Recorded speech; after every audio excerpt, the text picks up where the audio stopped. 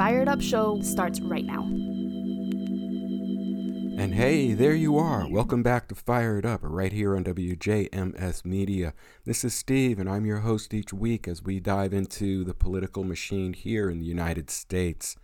So, we are entering the final week of Black History Month here in the U.S. Although, truth be told, Black history, like all of the ethnic history that went to build this country, is something that shouldn't just be celebrated in 1 month, but should be celebrated every day. So, we tend to bring those messages out there. Next month in March is Women's History Month, and we will be talking about the notable contributions of women in the history of this country and others as we go through the balance of the year. And of course, we would be remiss if we didn't talk about, and we will cover again in addition this episode, what's going on in the political realm, which is kind of the core theme of this podcast. So without further ado, let me dig into what I want to cover for this, the final week of Black History Month here in the U.S. And quite simply, I want to tie together Black history with a singular term that I don't think we equate as often as we should, and that is heritage. Particularly as we journey to the end of this month, Black heritage. Heritage is the table on which Black history is built, and we would not have the celebration that we have. We would not have many of the things in this country that we take so much for granted in terms of inventions and scientific and medical advances. And all sorts of things, if it weren't for the actions and impacts brought out from many African Americans here in this country. Over the course of the episodes this month, we've looked at historical figures dating back to the earliest days of presence of Africans in this country, to looking forward to the future, to the leaders that we have out there today who are in definitely the up-and-coming ranks of building on top of the heritage and history that we have so far. And we continue to develop and foster and bring forward new pioneers in history, in science, in politics, in math, in sports, in everything. It needs to be said in this era of disenfranchisement and all of the negative things that we talk about, and unfortunately that we have to cover here on this podcast. But African Americans have been here since the early 1600s, and since that time we have built in great portion many of the things in this country, as I said, that we often take for granted.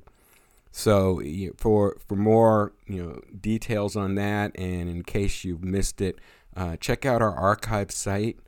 You can find our archives at the WJMS Media website. It's WJMSmedia.com. And also, in wherever you get your podcasts, search for Fired Up WJMS, and it will bring you to those locations. But as I said, I wanted to talk about heritage a little bit as it relates to history in general, and Black history in particular. And in looking for a subject to kind of bring the message, I came across in my news radars brought to me, and you may have heard about this, a young man by the name of Darryl George, and he is from the state of Texas, who we talk about a lot on this program, not often in a good light.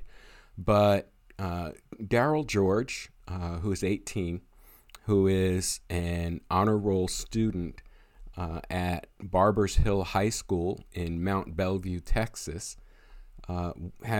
was suspended 3 times. And while, if you are a cynical person, you might believe that, he was a troublemaker or, acted out or some other form or fashion that we hear about so often when the term suspended students and African Americans are used in the same sentence. However, not in this case. As I said, Daryl George is an honor roll student and has not created any trouble in his school. The reason that he has been suspended 3 times at this school and currently attends classes in a separate school, what's called ISS, Independent Study. And the reason that he is in the midst of all of this and the controversy surrounding it is quite simply his hairstyle.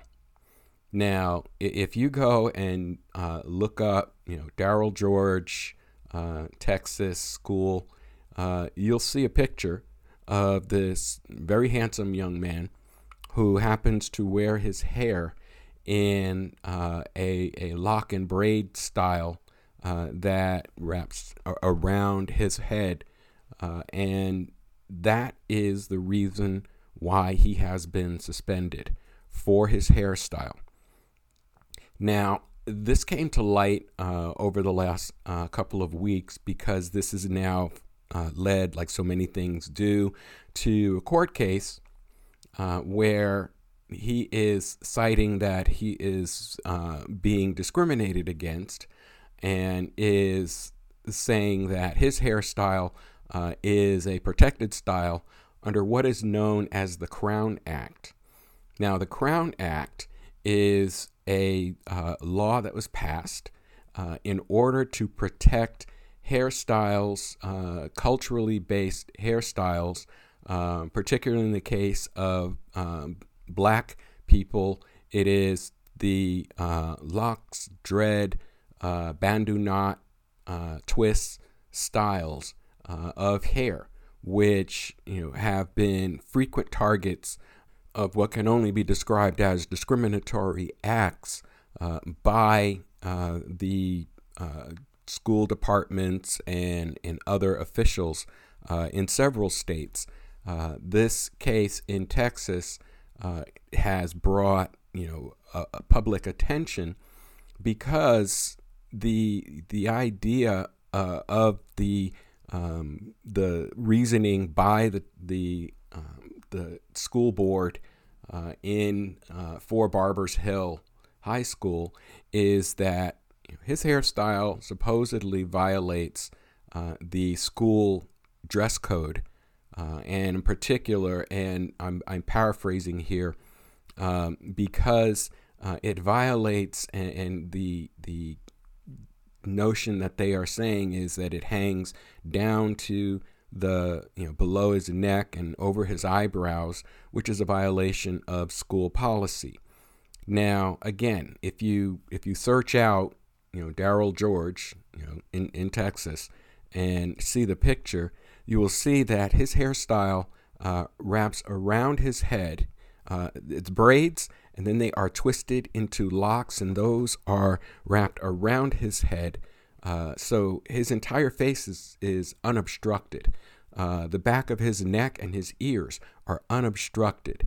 The decision by the school board to suspend him for violation of the dress code rests on the fact that they are saying what his hair would be if he undid the locks. That is, if he let just the braids hang down, that they would be too long. Now, the problem with that is that that's not how he wears his hairstyle. According to Daryl, he wears his hair in a braided and lock style on the basis of celebrating his heritage, where he comes from, his ancestors. And he is just beside himself, being upset because he is being blocked from getting his education simply because of his hairstyle. And this isn't the first time. There was another case that came out last year where a student was not going to be allowed to graduate, to walk across the stage, unless he cut his dreads. All right. Now, flip the script on this. All right. Bear with me for a second here. If we were talking about, and I know we're not, so for those of you that are going to say, yeah, it's, apples and oranges, doesn't compare, whatever. If we were talking about someone whose hair was a pick a color, a fluorescent pink or orange, or had one of the spiked styles that were popular, years ago, and this student was suspended from school, and so forth, there would be an outrage because this student, who most likely would be a white student, is being withheld his or her education because of a hairstyle. And I have seen plenty of hairstyles just in the area in which I live, where there are the hair hangs down over the eyes and covers the ears and all of the things that violate tenets of the Crown Act, and yet we don't hear about these students being suspended or being not allowed to graduate with their class. But yet we have, in the case of these African American students, the two of which I've cited here, and undoubtedly there are many others in areas of the country, who, because they have their hair in this very, very specific style, braids, locks, twists, which reflect the heritage, there's that word, of our people, and their reverence for that heritage, they are targeted out for these disciplinary processes. Now, this alone is unacceptable, and I encourage you to keep track of how this case in Mont Belvieu, Texas, proceeds. Again, the young man's name is Darrell George, but it goes to, again, this idea of heritage and attacking or demeaning or downgrading the heritage of African Americans and other minorities, let's make no mistake, in this country. And in sort of a segue, this also speaks to something that we hear quite often in the political discussions, going on when the subject turns to the, quote, weaponization, close quote, of government. And people and politicians often speak of the risks and dangers of a weaponized government as if it doesn't exist at all yet. I would argue that this case with Darrell George and other cases of both a similar nature show that some segments of our government are already weaponized. Obviously, we have seen the outcomes of interactions with police and minorities and non-minorities in the streets, and the overreaction, it would seem, of the court system to a specific case. As I said, this case here, where they are, defining a hairstyle by a designated governing body of a school system. We have seen examples of the weaponization of our government already in existence when we look at the disenfranchisement activities of various states over the last, decades. We have seen the weaponization of, our government in terms of identifying certain actions or activities that are deemed to be, and I hesitate to say illegal, but I will say in violation of certain norms, and the government takes action to suppress or eliminate those activities.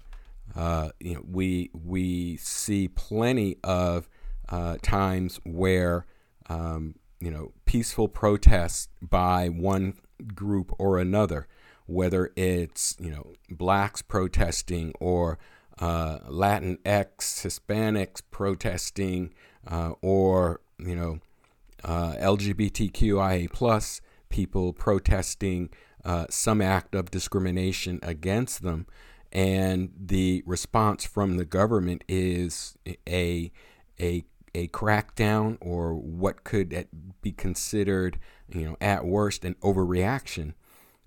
So I posit those to say that in some regards, our government is already weaponized. What we more accurately should be watching out for is the over-weaponization of government, or the federalized version of a weaponized government. This is what a lot of politicians and others are warning about that we are heading to, given the current divided political environment we have and the direction that the right is taking on this. Their actions seem to be of a nature to increase the amount of over-weaponization of our government. We saw this again, the latest verdict out of Tennessee, and this is a perfect example of what I'm talking about.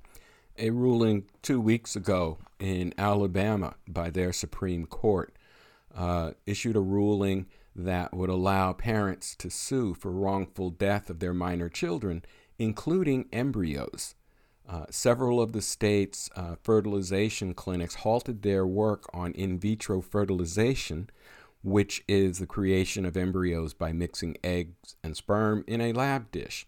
According to an article in Reuters, the latest development on this, and we'll circle back to the original ruling itself, is that the Alabama Attorney General's office had, quote, no intention of prosecuting providers of in vitro fertilization or families who use their services. And this was announced on Friday in response, in part, to the state Supreme Court ruling that frozen embryos are considered children.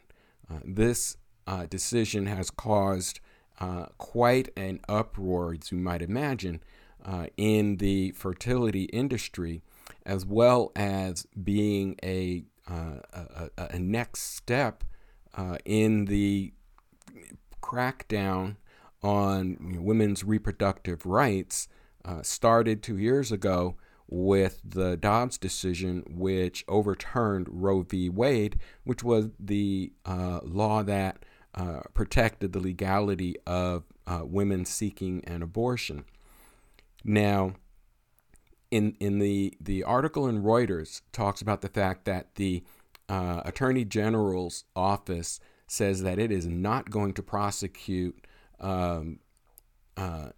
people or clinics or people who use the services of in vitro fertilization. And I'm not a doctor, but from what I have read and how I understand it, when someone has a medical need that they cannot get pregnant, or a woman cannot get pregnant under, quote, normal circumstances, close quote, IVF is used to fertilize her eggs outside of her body with sperm from the father, and pick the most viable egg or eggs of that batch and place them into the woman's body. That's not so much, as I understand this, that's not so much the issue. The issue is what happens to the other eggs that were, quote, fertilized but are not considered viable for whatever reason.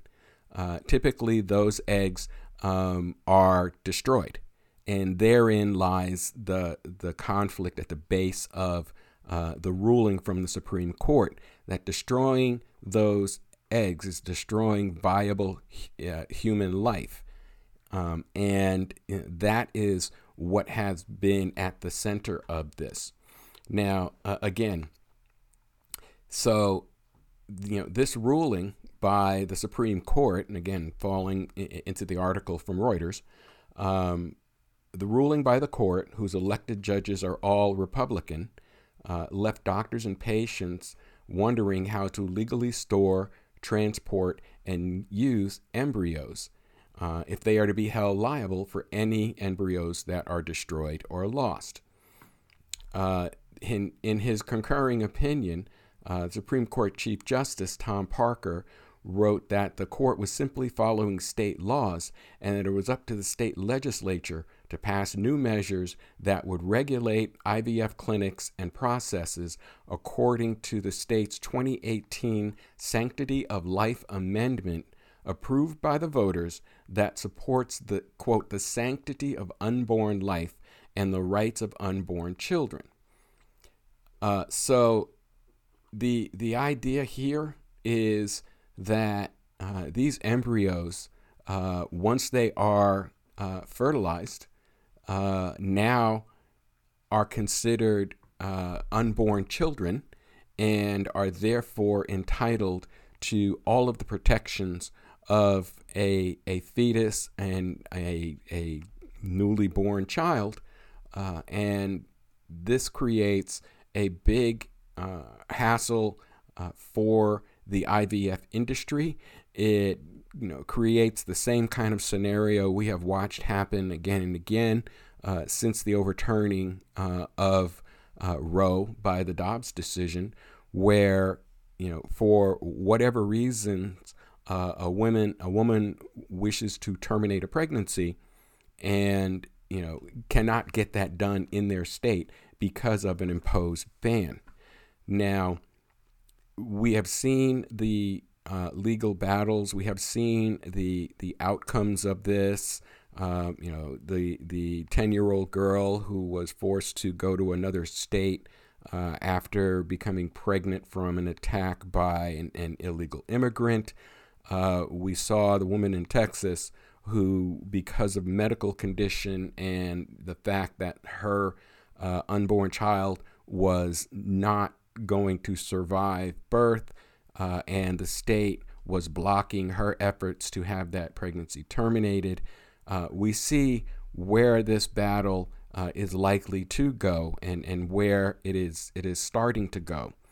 So when I say that government is already to some extent weaponized in certain areas, this is what I'm talking about. That these types of decisions are not being made necessarily by a woman, a family and their medical provider. They are being mandated by an arm of the federal or state government, and leaving no opportunity or very little opportunity for any input or action to be taken by the affected individuals. This is what I'm saying is this partial weaponization that already exists in government. It is where the government is using its influence and using the laws at its command to, in fact, dictate how free citizens run their lives. And we can see as we look further down that road that this in combination with the legal battles and ramifications of the book bans that we have seen in the recent passed, notably Florida and Texas and Alabama and other states, we can see that slowly there is a creeping insinuation of government more and deeper into our personal lives. And, many people, if in fact the majority of Americans, are opposed to these intrusions. The overwhelming majority of Americans believe that some abortions need to happen. An outright total ban isn't what they want. If a woman is pregnant and there are, certain exigent circumstances such as rape, incest, or the health of the mother, that an abortion should be available to that woman. We've talked about that on this show a couple of times. So now we come to it's not just that they are, as they believe, protecting an unborn child, as in a fetus growing inside of its mother's womb. Now they are talking about an unborn embryo that exists outside of a woman's body, as being essentially the same as a fetus growing inside the woman. I know I'm not, giving a clear legal medical definition. That's the best I can muster. I'm not a lawyer, nor am I a doctor. However, it is another case where the government is intruding itself or inserting itself into a situation that the majority of Americans believe it should not be. Current polling, the last I saw, showed something to the tune of nearly 2/3 of Americans believe that the IVF process is a necessary process. Clearly, it would seem to serve Republican interests, as opposed to abortion, where a potential life is ended for whatever reasons there are. This is in fact the blocking the original legislation, the Supreme Court ruling, would actually block the progress of a new human life progressing and coming into the world. And again, that's how I see it. That's my interpretation. If you disagree or have comments or pushback on it, send an email to the show at firedupradio@yahoo.com, and let's have that discussion. So they're saying, and again, going back to the article, the High Court ruled that Alabama's Constitution clearly considered embryos as, quote, unborn children without exception, based on developmental stage, physical location, or any other ancillary characteristics, and citing a constitutional amendment that Alabama voters approved in 2018, which granted fetuses full human rights, including the right to life. The procedure in question typically involves creating multiple embryos to maximize the chance of a successful pregnancy, leaving some unused. And it's those ones that don't get selected for implantation that are part of the heart of this issue. They are they can't be refrozen, so they are typically destroyed. And the problem is that under the law, the entity that handles the destruction of those, whether it's the person that physically does it or the institution within which they work and so forth, under this law is now liable for killing an unborn child.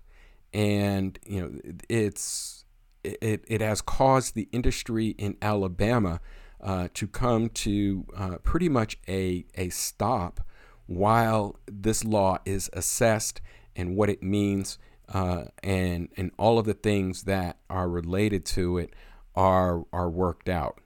And the final point I'll make before we break for this segment is that what is happening in Alabama is being watched in other areas to see how it works out. So we'll keep an eye on it. We'll keep you posted, and hopefully a logical and ethical and human conclusion can be arrived at. So on that note, let's take our break here. We'll be right back. You're listening to the Fired Up podcast right here on WJMS Media. This is Steve. We'll be right back after the break. As veterans, we're no strangers to helping others. It's what we were taught, trained, and told to do. It could be for anything. Helping a friend move. Listening to a fellow veteran for hours, at any hour of the day. Or just simply making time for people. A neighbor, a loved one, or even a stranger. We're often the first to help others. There's no question about it. But we do have one question for the veterans listening. When was the last time you reached out for help? Perhaps it's time to do for yourself what you would do for others. If you or someone you know needs resources, whether it's for stress, finances, employment, or mental health, don't wait. Reach out. Find more information at va.gov/reach. That's va.gov/reach. Brought to you by the United States Department of Veterans Affairs and the Ad Council. And we're back. Welcome back to Fired Up right here on WJMS Media. So in the first segment, we talked about a couple of elements of what we are seeing as a de facto weaponization of elements of the government against the people. The first one, we were looking at the young man in Texas who is filing a lawsuit over that community school board's decision regarding his hair. In the second element that we talked about, where the state of Alabama was criminalizing the destruction of embryos that were not going to be used in an IVF procedure, and the shockwave that sent through that community, even though the Attorney General is now committing to not prosecuting doctors, clinics, and parents in that action. The third one that I want to bring up, and this one is one that actually was called out by Supreme Court Justice Clarence Thomas in his participation in the decision in the Dobbs case that overturned Roe v. Wade, where he suggested that additional laws that impacted other elements of our society, in this case particularly the LGBTQ plus community, be reviewed and possibly overturned if possible. And in light of that, and perhaps driven by that, in Tennessee, there was a new marriage law that was signed by Governor Bill Lee, which takes aim at the Supreme Court Obergefell decision. We'll talk a little bit about that in a second. But essentially, the new Tennessee law, and this is according to an article that came out from Talking Points Memo, and it says, it leads with, a new Tennessee law undercuts the Supreme Court's 2015 landmark, closely divided decision legalizing same-sex marriage nationwide, and marks a significant victory for a resurgent conservative movement to restrict LGBTQ plus rights. So this law, which was signed by Governor Lee, pretty much in silence. And that is, there was no press coverage, no announcements or anything like that.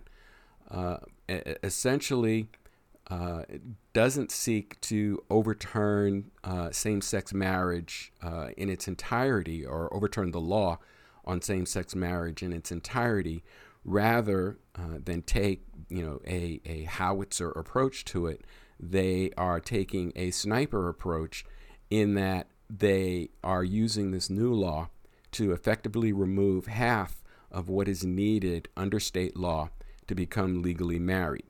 So in Tennessee, and I suspect as in many states, marriage occurs after two events: the issuance of a marriage license and the formal solemnization of a marriage, which can be carried out by a religious official, a state notary public, or a state official. As the article states, by targeting solemnization and not marriage licenses, the law allows Tennessee to undermine the Supreme Court's ruling in Obergefell versus Hodges, while potentially avoiding a direct challenge to the precedent. Experts compared the new Tennessee law to the campaign waged against Roe v. Wade, in which many states passed increasingly aggressive abortion bans in the years leading up to the 2022 Dobbs decision, when a majority of justices were willing to revisit and scrap the Roe precedent entirely. So what they're saying is, as I said, they're taking a sniper approach rather than a howitzer approach, in that they are, with this law, eliminating one half of the requirements needed for a marriage license, specifically in this case to be applicable against same-sex and other marriage types. The new law, according to the article, is among the first in the country to allow state officials to decline to participate in same-sex marriages or other forms of marriage. It represents a rising, aggressive tide in the conservative social movement, that is, a recognition that after achieving a generational goal with the Dobbs decision, and with the Supreme Court stacked 6-3 in favor of conservatives, they're in a position to lay siege to marriage equality and other personal freedoms. And again, if you recall, Justice Thomas pointed out several of these, in his argument for the Dobbs decision. He also included, by the way, interracial marriage as something else that the Supreme Court would like to take a look at. So the article goes on to say in another segment, the fact that the law applies only to solemnization could mean that any challenge might avoid the central holding of Obergefell, and that is that states must license same-sex marriages and recognize same-sex marriage licenses issued by other states. So what they're doing here is they are, again, while not seeking to strike down Obergefell completely, a la Roe, they are looking to make the law, specifically in the cases of same-sex marriages, impossible to complete to meet the requirements of Tennessee state's marriage requirements.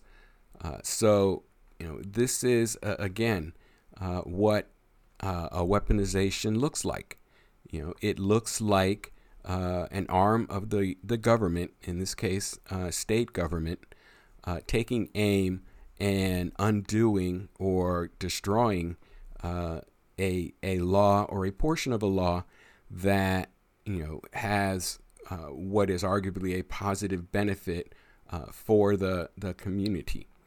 Now, as I said, this law allows Tennessee to decline to issue marriage licenses to same-sex couples, which is required under the Obergefell law of 2015.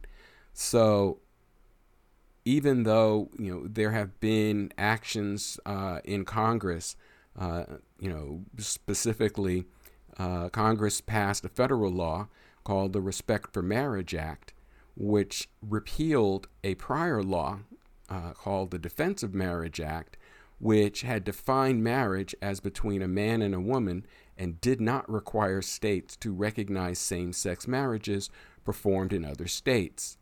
So even though DOMA, for Defense of Marriage Act, is still on the books, although it's unenforceable under Obergefell, both chambers of commerce moved the Respect for Marriage Act in 2022, and again, in direct response to Clarence Thomas's concurrence in Dobbs, in which he encouraged a reconsideration of precedents, including the landmark same-sex decision.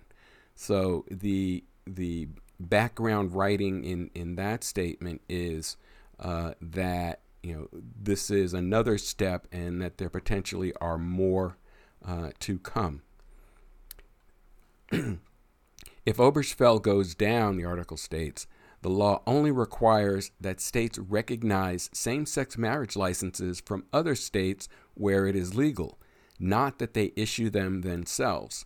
Also, in a concession to get more Republicans on board, it also exempts nonprofit religious organizations, including churches, from providing, quote, services, accommodations, advantages, facilities, goods, or privileges for the solemnization of or celebration of a marriage. What does that mean? Well, it means that function halls don't have to lease or rent their space for celebrations of a same-sex marriage. It bolsters the case that came up through the Supreme Court a couple of years ago, where a caterer was refusing to make a wedding cake for a same-sex couple. Under this law, that would no longer be an issue, as there would not be a marriage license for a same-sex couple. Hence, there would be no need for a wedding cake to be made. So what does this mean in the real world? Well, under this law, if it progressed nationally, and again, should Obergefell be overturned, the country would return to the pre-Obergefell patchwork, where couples had to travel to certain states to get married. Sound familiar? Right now, under the post-Roe world, if couples are seeking reproductive care, including abortion, that their state may not or does not offer, they have to go to other states.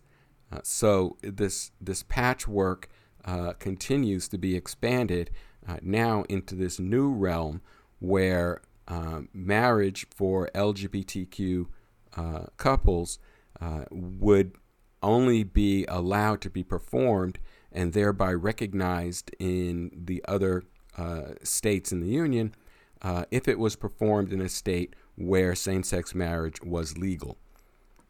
So, as I said, the weaponization that we hear talked about so much is turning into a sniper's contest rather than a carpet bomb the entire process and leave the rubble where it lies. This is kind of what could become the new normal, unless the electorate, that's you and me, decide to exercise our franchise, that is vote, and change the landscape of not only our federal legislators, senators, and U.S. Congress people, but our state legislators as well, which is why, as we often talk about in this program, you can't just focus on the federal government. The actual power to affect change in our daily lives comes more from the state than it does from the federal. So as much as we need to pay attention on who we're electing for the U.S. House and the Senate and the President, we need to focus equally close, if not closer, on who we are electing into our state legislatures and who we are electing to sit in the governor's chair in our state houses. So, we will keep an eye out for other attacks that are coming to rights here in the United States, and we'll bring that information to you. But what are your thoughts? I'd love to hear what you think about this development. Is it going to travel to other states in the country as similar packages have done over the past few years? Is this just a one-off? What's going to transpire with this? Send an email to the show at firedupradio@yahoo.com and let me know your thoughts. I'd love to gather your opinions on it and bring it out in a future show here on Fired Up. So, all right, our last story for this episode, and I'm going to lead it off by reading a little bit. And what I want to read for you is from our Constitution, and it is essentially the First Amendment to our Constitution, and it reads as such.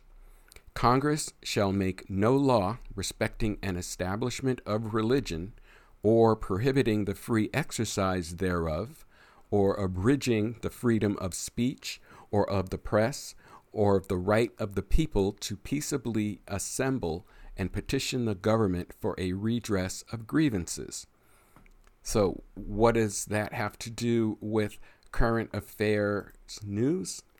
Well, if you've been following this podcast, you know that we have talked about things like Project 2025, which is the Republican playbook for the next Republican administration, whether it is Donald Trump or a future Republican administration.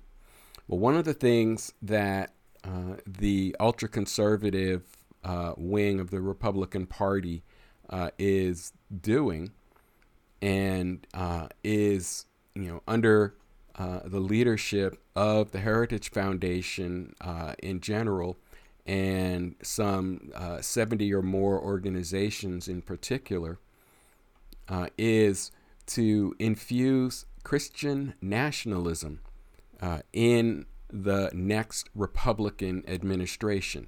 And again, it might be the second Trump administration, or it may be a future administration.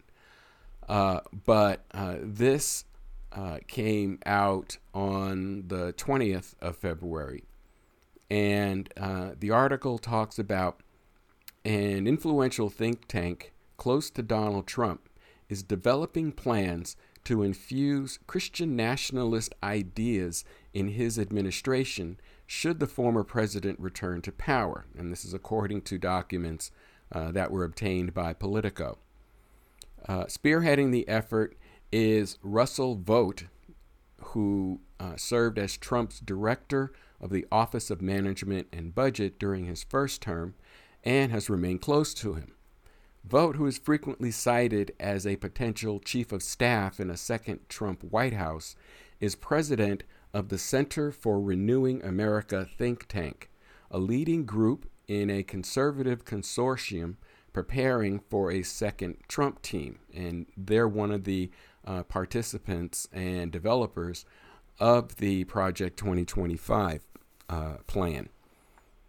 So the document that they have drafted and includes a list of top priorities, which include, among other things, invoking the Insurrection Act on day one to quash protests, and refusing to spend unauthorized congressional funds on unwanted projects, a practice that was banned by lawmakers in the Nixon era.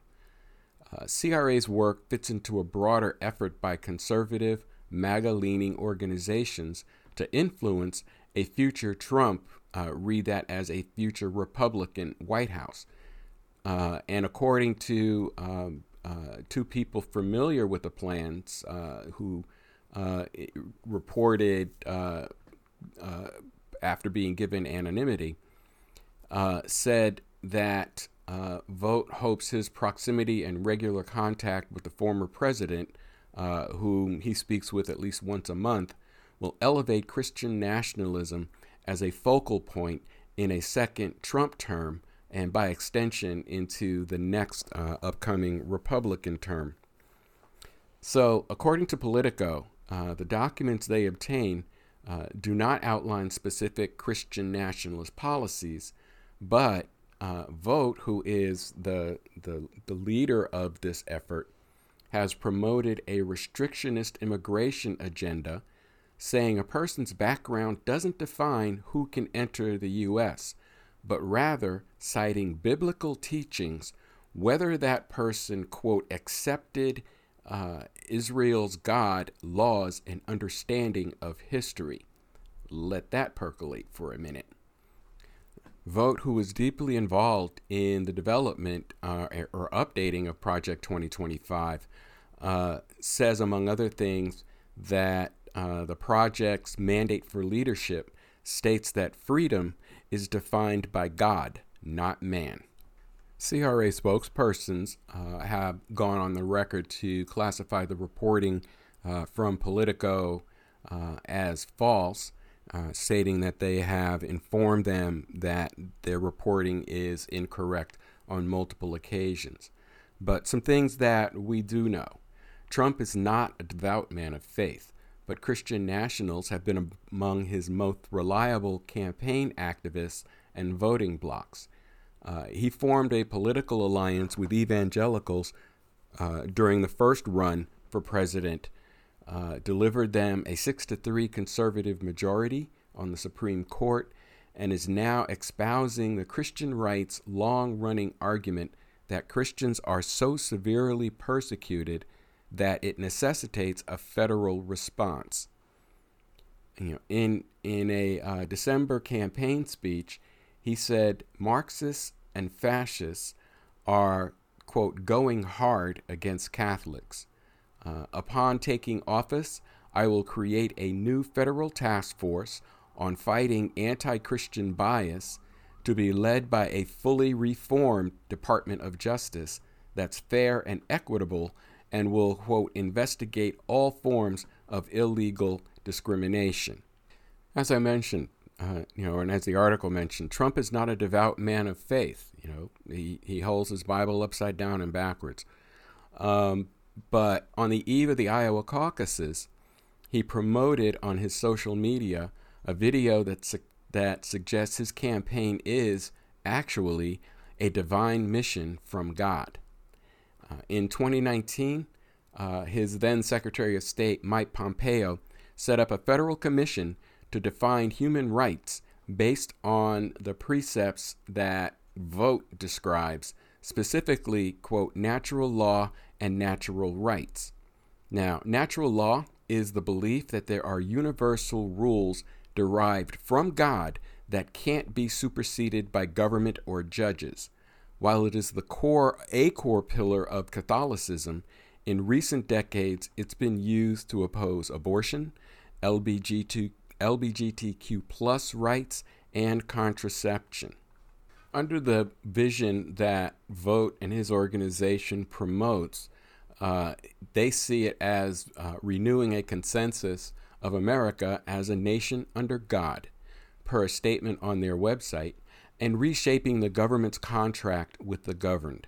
Freedom of religion would remain a protected right, but Vogt and his ideological brethren would not shy from using their administration positions to promote Christian doctrine and imbue public policy with it, according to both people familiar with the matter.